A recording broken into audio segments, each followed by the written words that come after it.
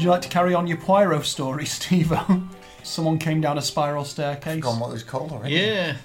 Lord someone or other. Well, we're live, are we? We are live. Oh, right, crikey. I can't forget what happened. Sorry, I just smashed the That's table. exciting. And, yeah. What was he called? Lord Dunningham. Sounds I think about it was, right. yeah. Lord Dunningham came down the spiral staircase, wasn't he? Poirot was sat there in the corner, painting the scene here. And he said, I'm not really giving it the... Yeah. I'll start again.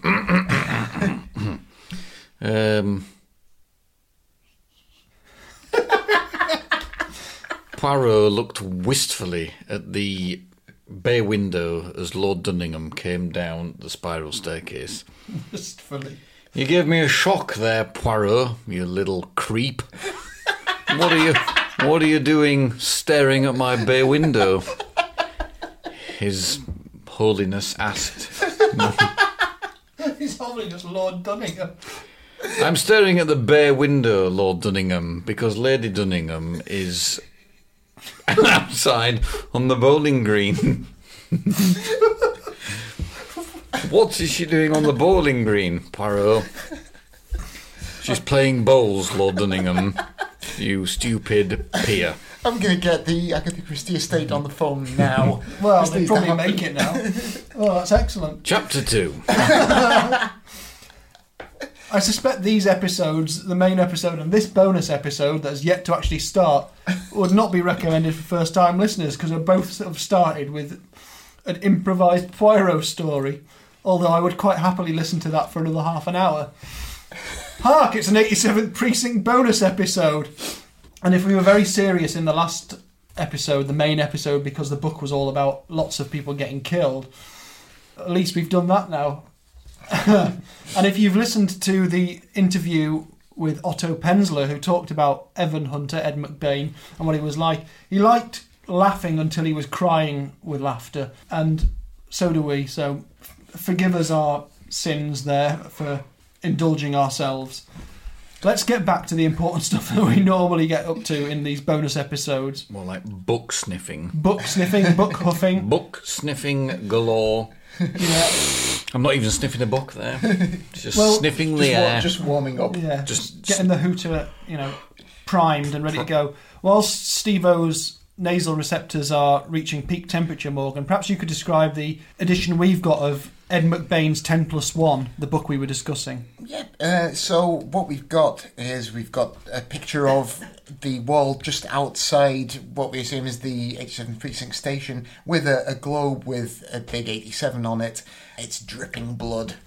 Splattered with blood. Unfortunately, if you've actually read the book, you'll know that it's not a particularly accurate depiction of what the globe outside the 87th Precinct is meant to look like, because I'm pretty sure it's described as, is it green with white lettering? Something like that, and I've always pictured it as being affixed to the front of a set of steps down rather than actually on the wall. But Absolutely, but yeah. it's attached to a girder and it's covered in the brains of presumably David Cohen, one of the would victims in assume the so. book. Poor old David. It's the Pan edition from 1975. In fact, mine's the third edition. Let's have a look. Third printing, sorry, 1979. I will have a look.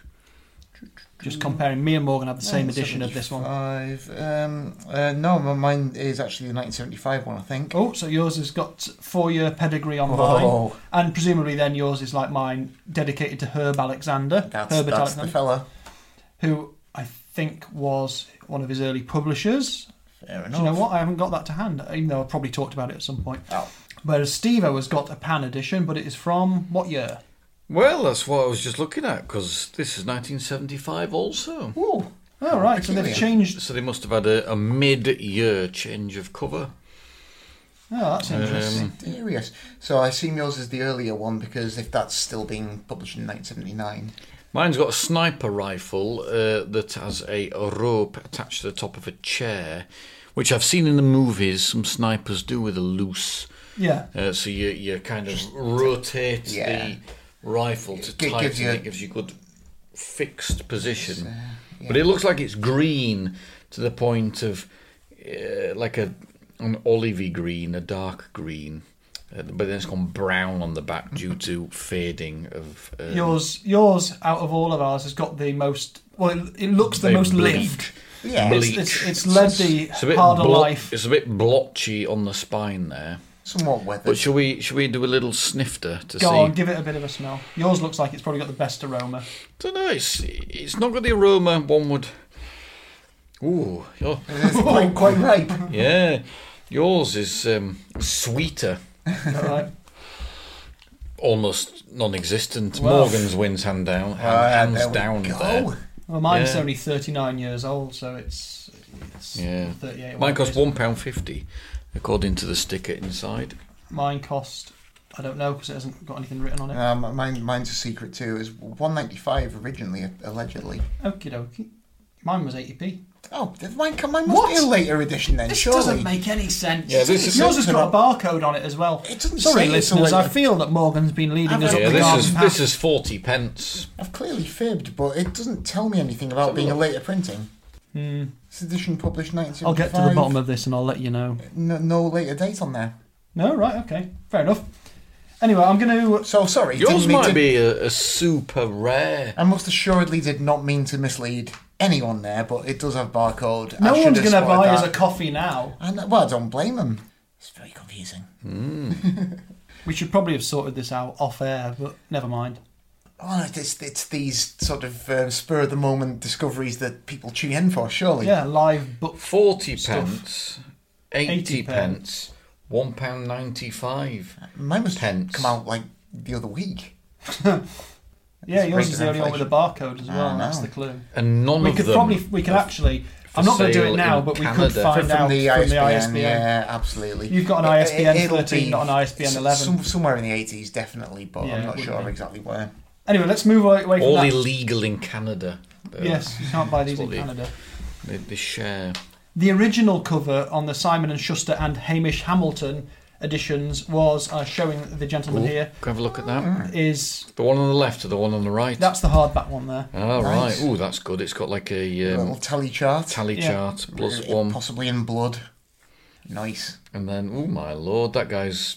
Yeah, You look- and the other one yeah, that very- Steve-O's looking at is the paperback edition, the permaback. Permaback. It So looks- again, I think somebody's permabook. being shot in the street, but it looks more like he's having a very dramatic... It looks like he's swooning Oh my someone. God! And holding his the back of his hand to his forehead. I'll share pictures of all of these on our Instagram feed so you can see exactly what they are. And if you've got any different editions, which many people do have, please share them as well with us. Does appear to have come over all unnecessary, that guy. He does, doesn't he? He looks as though he's had a bit of a funny turn. Yeah, someone needs to whip out the smelling salts. Book covers aside, I mentioned in the main podcast that it was adapted in 1971 as a French film called Sans mobile apparent, without apparent motive, starring, I've tried to say this before, haven't I? Jean-Louis Trintignant Ooh, as Stéphane Carella. Sacha Distel's in the film as well. excellent. Stefan And obviously I don't know anything about this film because I've not seen it. I can't even find a decent trailer for it. I could find one trailer, but it was dubbed into Catalan and cut to pieces. The interesting thing is the score for the film is by Ennio Morricone. Ooh, So that's a big name, isn't it? it sure is. What year was this? 70? 71. So this is classic Morricone Yeah, territory, yeah, isn't it, definitely. for crime and thriller time. It was reviewed in the Washington Post in 1972, presumably when it came out in America. And there's not really much to say about it. It just sort of describes the process by which it was made, and that's it.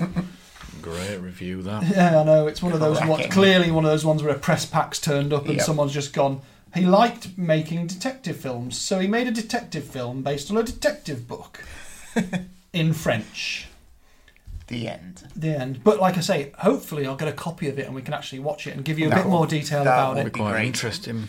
I was thinking, whilst reading it, I'd like to see a movie adaptation of it. I think it could be a corker. You always get great credits in French films, don't you? You get The beginning, you know. well. I think there's a swathe of sort of 1970s films where you get really good credits. I mean, one of my favourite films is Dirty Harry, and I think in terms from what I've seen of the little bit of Without Apparent Motive, the tiny little bit of footage I've seen of it, it looks very much in that mould, that idiom, big, broad, sweeping shots of cities with the titles coming up over that, and that sort of era-appropriate soundtrack as well. Tremendous. Well, Dirty Harry has a sniper in it. It very much does, in fact. Sniper meets Zodiac Killer. Yes, it's a good film, Dirty Harry. I like it very much. I reckon we've got a few things to talk about in terms of films, because we had a question from one of our listeners, our friend Dr. Andy Davies, one of the different Andrews who listens to this. And he says that he was watching Heat, the Michael Mann film, the other night. All right. I've never seen Heat. Some years ago. For a long time, yeah. Lots of mumbling goes on in that film. Well, he says he thinks he would be a good director for an 87th Precinct adaptation. Oof. Because he thinks that because he'd be good at shooting the city and the various characters' personal lives, but perhaps less good at the procedural elements. And, you know, would we have a director in mind who we'd choose to direct a film of it? We keep getting asked questions about adaptations, but it's so hard to pin it down, because very often the people who are best at making something are the people you least expect to be doing it. That's also very true. The obvious choice is very often, you know, not the best choice. I don't really know many Michael Mann films. I must be brutally honest about this. No, I'm not sure what I've seen of his apart from. Well, I Heat, wrote down a actually. list of some of the main ones that I think people would know. He Go on. he did a thing called The Thief in 1981, Nope. Manhunter in 1986. Yeah. Oh, yeah, that's the. Is that a crimey one? Sounds crimey. What? Crime-esque. Manhunter. Is that a crime-based thing? It's not Isn't the- Manhunter the Silence of the Silence- Lambs? Oh, yes, of course it is, yeah. Last of the right, Mohicans, Oh, right, 92. Heat, 95. The Insider, 99. I've seen that, The yeah. big screen version of Miami Vice in 2006. Not And- too well regarded, No. as far as I'm aware. Public Enemies in 2009. Oh, yeah, I've seen that's- that, yeah. that's all right. I'm waiting to see that. I know it's on Netflix. I think I'd prefer to see somebody like Sam Peckinpah in the director's seat. So imagine all the slow-mos, as, all the action's happening in the Well, as the squadron. blood splattered over the 87th Precinct globe on the Yeah. on the steps, That'd it be would good be. for this one particularly. Yeah, imagine all the slow-mos, the sniper shots. It would be gruesome. It would. So I just don't know who you'd choose, really. See, all those 70s like Eastwood films, such as Dirty Dirty Harry, Harry. that was Alan Pakula, was it? Not? So, yeah, he'd be very good, I think. Yeah. Getting that atmospheric, paranoid kind of... That's the kind of thing you're going to go for, yeah. Or William Friedkin. Yeah, super wide screen, so where the picture's sort of big and wide, but it's also quite intense and small because it's crushed down and you yeah. can really focus in. But it's still sort of make that kind of things big. grainy, dirty kind of like atmosphere of the city. Yeah. Well, the French Connection must be... Yeah, That's it's Friedkin, great. isn't it? Yeah, set in New York, and that's like...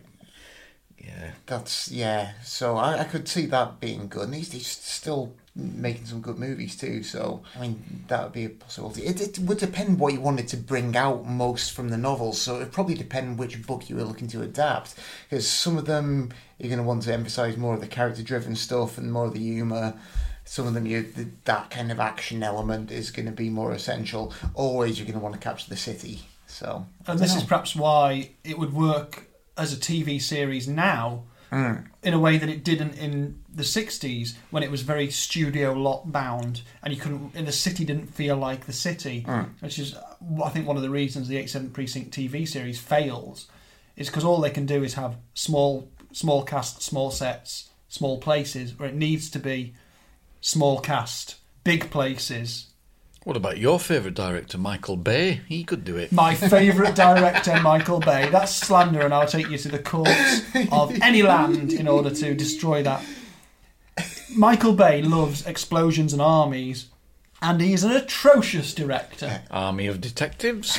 Well, yes, And that's- some of the books have explosions, so just wheel him out for the odd one. it wouldn't be a sniper if it was Michael Bay. What it would actually be was an Apache AH-64 would fly over a building, blow the park to pieces, and then and some underwear model would turn up for no apparent reason, Yep. even though it's a kids' film. I'm getting distracted there. Oh, fantastic. Yeah. Transformers and my heart. Oh, never mind. Let's So, move on. I just don't know. I just don't know enough directors to sort of say. But I think you're sort of right in the sense of that 1970s vibe. And maybe when we get the chance to see the French adaptation, it might do the job very well. But do these films get that nitty-gritty of the interaction in the squad room? Do they get enough chance to grow the characters that you love? This is always the problem, isn't it? That's why a TV series might be better. It might well. Or, as you say, a completely unexpected director who might be a much better choice. They might bring out a lot more of that kind of interaction between the characters that you wouldn't necessarily get from someone who's going to be more focused on that sort of gritty action element. Yeah. So, Too hard a question. Brian De Palma, he's done a few films in like big cities, hasn't he? But I think we'll go with William Friedkin actually, on the basis of French Connection. only Brian De Palma if he's going to make it into a musical like Phantom of the Paradise. Okay. 87 Precinct the musical, I could go for that. Ooh, yeah. Well, keep that in mind. Coming to a off-Broadway stage near you soon. Well, near you if you're near off-Broadway. I imagine this is something that could spark some debate, so we will put this out as a separate question on the Twitter feed, and it'd be interesting to know, because we speculated about actors who could play the characters, but we never really thought about who could be the ideal director from history to do this. On the subject of films, one of the things I was talking about on the Twitter feed was I keep finding new adaptations of Killer's Wedge. And I say new, I mean old. And the one that I discovered was a thing called Kyofu no Jikan, which translates as, or I discovered it translated as Fright Time. But I think Time of Fear is a better translation I'd imagine rather so. than Fright Time, which sounds a little bit, A little ghosts! bit like Fright Night, yeah. Yeah. And that was made in 1964 by Toho, Terrific. who of course the year before had made High and Low. Ooh, we need to see this. Yeah, well I'm hoping to get Which one was this? Killer's Wedge? Yeah. Killer's Wedge, which is where the lady with the So nitroglycerin turns Oh, up. yes. very So much I'll show like the Squad Room Bound in the book, and whether they'd expand it out to try and bring in a bit more. I just have a feeling that the reason they would have made this is that High and Low was obviously had come out and been a massive success, and they bought the rights to a different one. Yes. Yeah. And they thought, we'll turn this out as well. We want to sort of capitalise on the That would make sense. on the sort of crime boom. But Kurosawa's not directing it. No. And, well, the fact that I could barely find any information out about it, even in like one of the ultimate textbooks about Toho's outputs, there's a reference to it, and that's it. But so it took a bit of searching, and thank God for Google Translate. Bizarre as it makes things sometimes, Yeah. at least I could find out a little bit more about it. I found out that in terms of High and Low, it's got in common, the lighting guy is the same one. So that's a good bet, because the lighting in High and Low is amazing. It's terrific. And the guy who played the villain in High and Low, the actual main villain, Oh, yeah. plays one of the main detectives in this, All right. and someone else who was in High and Low is in this as well. Yeah, I'd love to see that. I'd love to Yeah, see how that would they be dealt with another fascinating. McBain from the same picture house, from the same production company, only a year later. But then I was looking at that, and I was doing a bit of research, and I also found out that there'd been a Russian adaptation of it in 1993, Amazing. of which, where's my piece of paper with that on? Oh, my lord. Good Lord. The paper is missing. Is it on the other side? Have I done this? Have I printed this double side? I haven't. Oh. But anyway, there's a Russian adaptation, Russian-Ukrainian adaptation from 1993. It's like, well, how many more adaptations of Killer's Wedge can there be? So now I reckon it's probably the most adapted 87th Precinct story.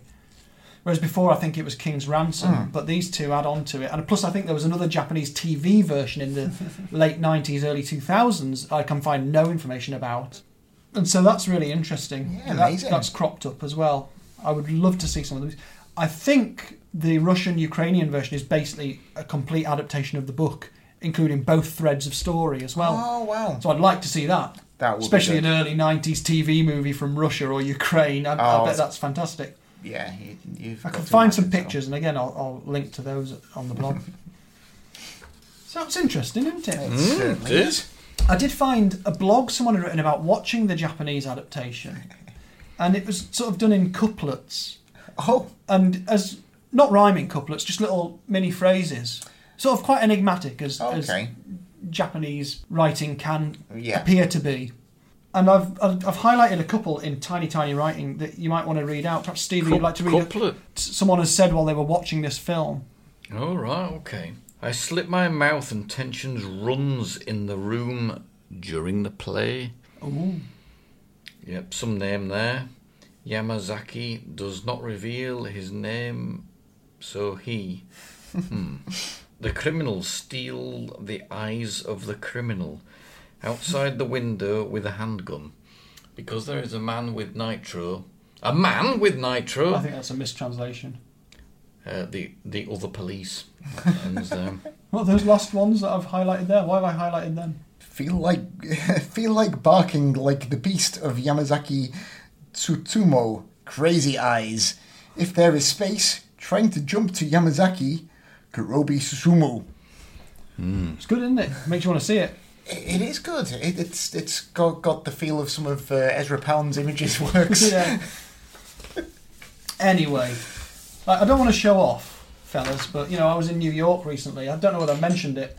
No, not at all. No, I wasn't aware of that. So I went to the Mysterious Bookshop and met Otto and stuff like that. And you'd give me a list of things to keep an eye out for in the Mysterious Bookshop. Now I've only got so much money, fellas. So, but I did buy you a present each. It's not this. I'll talk about this in a second. Don't touch that. Don't put it near any beer. oh, crikey. So I've got you a book each. I've got you a paperback from the Mysterious Bookshop each. Morgan, this is for you. Perhaps you could tell all the ladies and gentlemen what it is I've bought you as a present. Look at this. Anthony Boucher, The Case of the Seven Sneezes. Excellent. I couldn't resist. Right, that's a great title. I also love the cover. This is amazing. It's a Green Door mystery. Death from the past means murder tomorrow.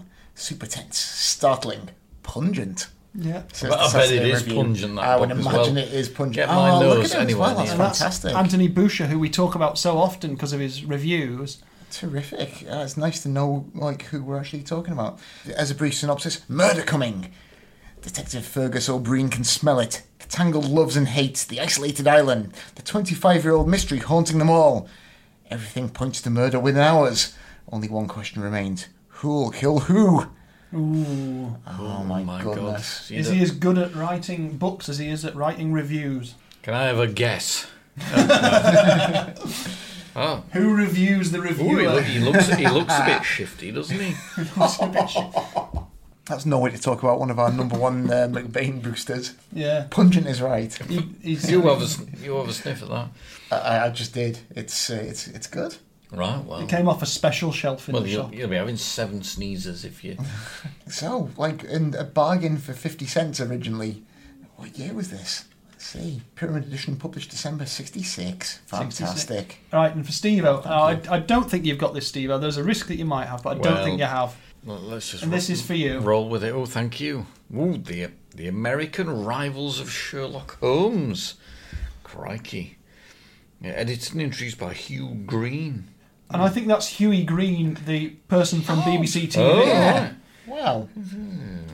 Steve-O's just sort of made an amazing noise. Well, I'm just trying to- sound of reading without saying has anything. he written them all then? Oh, no. It's a collection, I think. It's a collection of short stories of... The equivalents of the sort of potential. I think Penguin did a few things like this because I've got the Forgotten Rivals of Sherlock Holmes collection, which I think Yeah. is from around the same Well, era. I think there was a collection. There's a thing called the Rivals of Yeah. Sherlock Holmes. There's the American Rivals. There's presumably this one that you've had. And there was a TV series called The Rivals of Sherlock Holmes, so which maybe was they also- one-off mysteries based on these other authors writing around the same They time or in the probably same way. Span off a few things from that, but yeah.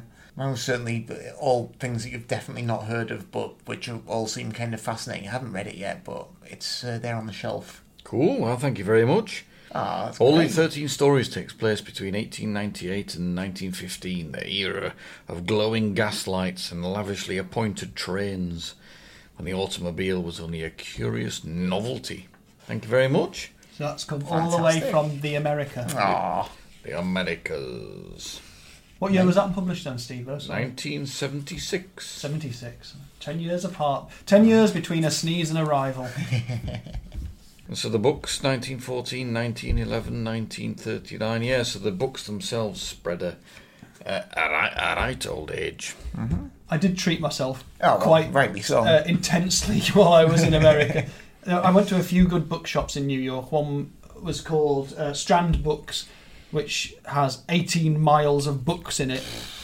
And I did spend a bit of money on Evan Hunter stories there, non-87th Precinct ones.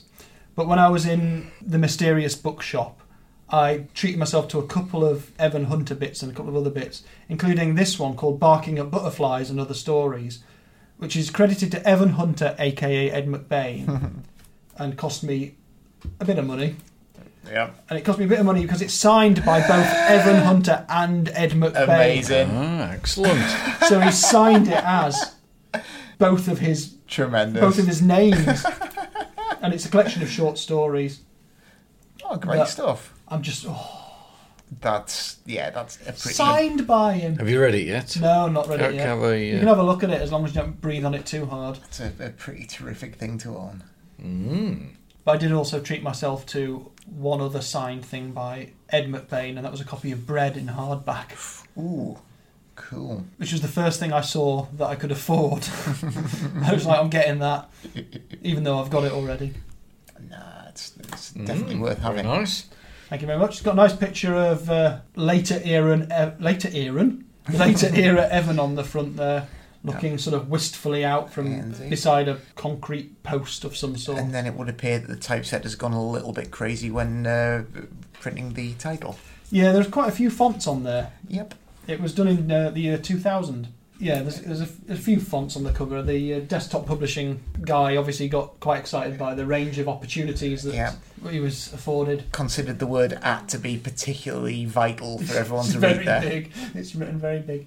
But I'm very much looking forward to reading it. I'm going to move my beer away from it right now. Good plan.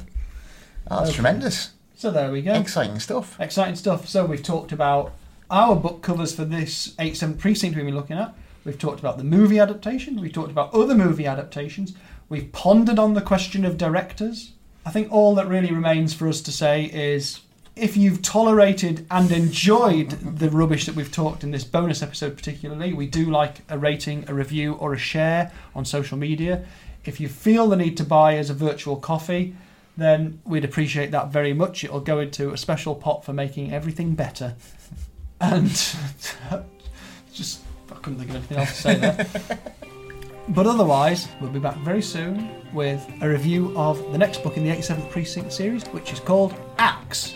And I'm going to say goodbye, and so are the others. At some point. Goodbye. And goodbye.